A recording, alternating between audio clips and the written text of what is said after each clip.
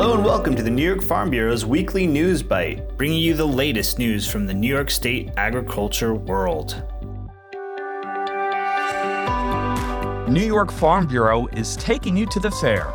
Hi, I'm Steve Ammerman, Director of Communications for New York Farm Bureau, and welcome to our News Bites podcast. The New York State Fair is in full swing in Syracuse. Amidst the fairway and food stands is a focus on agriculture. Fairgoers are walking the barns, seeing prized livestock and blue ribbon vegetables on display. They can get a taste of New York-produced maple and honey and visit the Agricultural History Museum and so much more.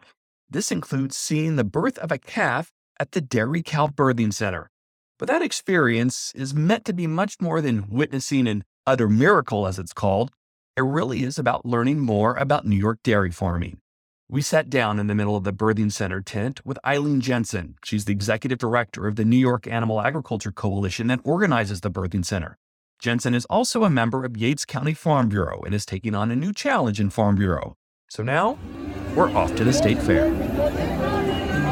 Eileen, we are here in the middle of the New York Animal Agriculture Coalition Dairy Cow Birthing Center at the State Fair. Tell us what's happening. So I'm excited to bring to you the 9th year of Udder Miracles here at the Dairy Cow Birthing Center. The New York Animal Ag Coalition, also known as NYAC, is excited to be here to bring Udder Miracles to hundreds of thousands of fairgoers each and every day here at the Great New York State Fair. So right now there are 6 dairy cows in the pens waiting to deliver, and that's really the moment. That's what we're here waiting for, right? The number one thing we want to do is bring Udder Miracles into the world. We work with 6 different host farms throughout the duration of the State Fair. Today we have Bridgewater Farm, the Curtin family, that has provided us 6 pregnant cows. They're ladies in waiting, and they are certainly waiting today. And we are talking with fairgoers all day long while we wait for these 3 calves to be born today. And really, the goal here isn't so much the birth of the calf. It's more of those conversations that you're talking about. That's the mission of the Dairy Cow Birthing Center. Yeah, the mission of NYAC is to help others understand and appreciate animal agriculture. And we do that here at the Birthing Center with more than 200 to 250 farmer volunteers that talk with people, they engage with people, and just answer questions. We have genuine conversations. We are transparent. And that's really what keeps people coming back day after day, year after year, not just having a calf being born. What kinds of things are people interested in, and what are the highlights that you really want them to understand and know about dairy farming in New York? The number one thing I want people to walk away from this experience is knowing that farmers are great people. Not just dairy farmers, but all farmers are great people, and they care for their animals, the people they work with, and the land they live on. The conversations vary in this tent and in this exhibit, and we are transparent about everything. One of our mottos is there's no utter place for the answer, and we truly believe that. We have volunteers that are talking about economics. We talk about health and welfare of animals. We talk about farm safety. We'll talk about the life cycle of cows, milk production, and just nutritional benefits of dairy products. So there's also signage and interactive exhibits here that talk about sustainability. And that's an important thing that you want to get across as well, that farmers are part of the solution in terms of, reducing our carbon footprint and helping the environment.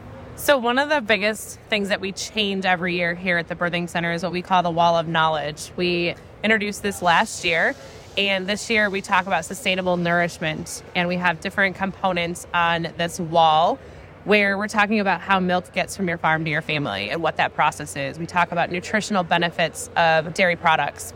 And then on the other side of it, we're talking about just how sustainable the dairy cow is, that it's not just producing milk and manure, but it's producing so many other things in the byproducts. And then finally, we talk about how farmers are part of the solution, and they're finding solutions to climate change and conserving water and what the practices are. We provide these messages because we know that every single person learns differently, and not everyone wants to have that one-on-one conversation. So it's just an additional way that people are able to hopefully take away some key messages from our exhibit. So you've been here for how many years now? This is our 9th year here at the State Fair. We're looking forward to celebrating our 10-year anniversary next year. So in all those times, all those years, you've talked with hundreds and hundreds of people. Is there a story that stands out or an interaction where you think, hey, we're making a difference?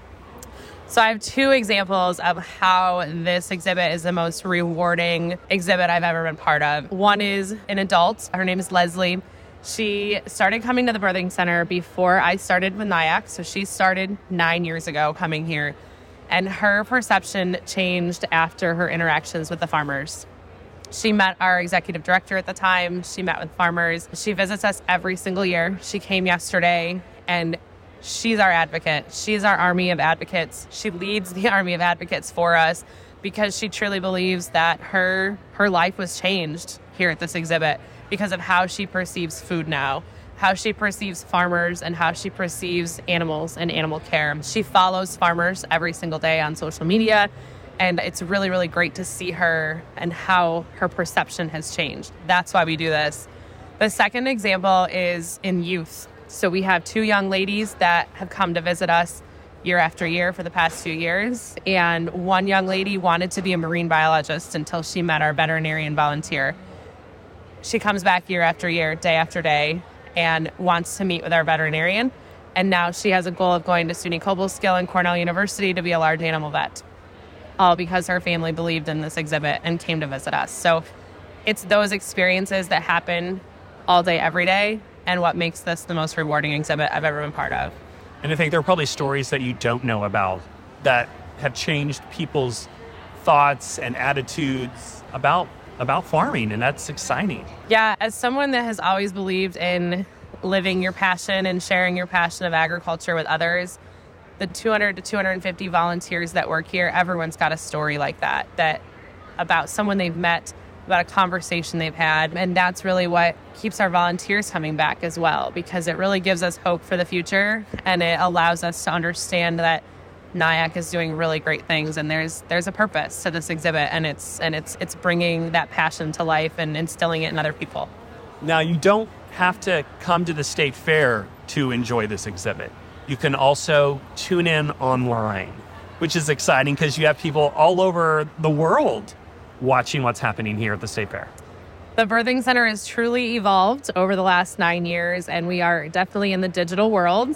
We have 3 large TV monitors here under our tent at the state fair, and all of that is streaming online. So we have 3 cameras that we stream this online live on YouTube 24 hours a day. We are 100% transparent. We don't shut the cameras off at night when we turn the lights off, and we will talk through anything that's happening on camera. We have a calf cam so people can see the calves after they're born, and that's really been a way for us to expand our reach beyond the people here at the fair. And we have folks all over the world that are tuning in and sharing their experiences and the things they've learned from afar. And that's on the NIAC YouTube page. Yeah, so if you follow NY Animal Ag on all social media platforms, YouTube, Facebook, Twitter, and Instagram, you will see everything that's happening right here at the fair. So we know you're a busy person with the Birthing Center, but you also have been busy with a new program with American Farm Bureau Federation, our national organization. Tell us a little bit about what you're doing in terms of advocacy for farmers and Farm Bureau. Recently this spring, I was selected to represent New York State as one of the 10 members of the Partners for Advocacy Leadership, otherwise known as PAL, by the American Farm Bureau. I was very excited to join this program. The first, because I really want to continue to expand my understanding and my knowledge of climate change and sustainability. Climate change and sustainability is our key topic for this 2-year program, where the 10 of us in this class continue to learn how farmers are being part of the solution and how we can be an advocate in our home state, whether that be to local media, whether that be to consumers or to our local leaders here in New York. So I applied for this program because I knew it was going to be a challenge for me, but it's also an opportunity for me to continue to be a spokesperson for the agriculture industry.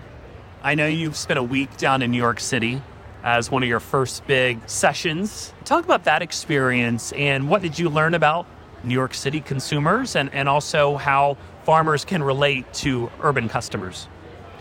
Our first session, where the 10 of us came together with AFBF staff, was in New York City. And as a New Yorker, you'd think that we know all there is, or we've been there, and there's nothing left to learn. And for me, I'm a continuous lifelong learner. And this opportunity to join 9 other agricultural advocates in New York was amazing. We met with consumers, we had random conversations about food. And that was really, for me, the connection is we all eat. And there were light bulb moments when we talked to consumers that we are farmers and we are advocates and we work with farmers. And people appreciated it. I was very surprised with the number of people that were just genuinely appreciative of us, talking to people in grocery stores and understanding that there's a farmer and a face behind the food that they eat. We also did extensive media training so that when we get a media request to talk with a reporter, whether it be TV or radio or print, that we're ready, that we are armed with talking points and key messages about how farmers are being part of the solution into the future. Professional development is a big part of this program. So it's not just media training, but again, just learning to be a better spokesperson and advocate for agriculture. What are some of the other things that you'll be learning over the next year and a half as you finish the program?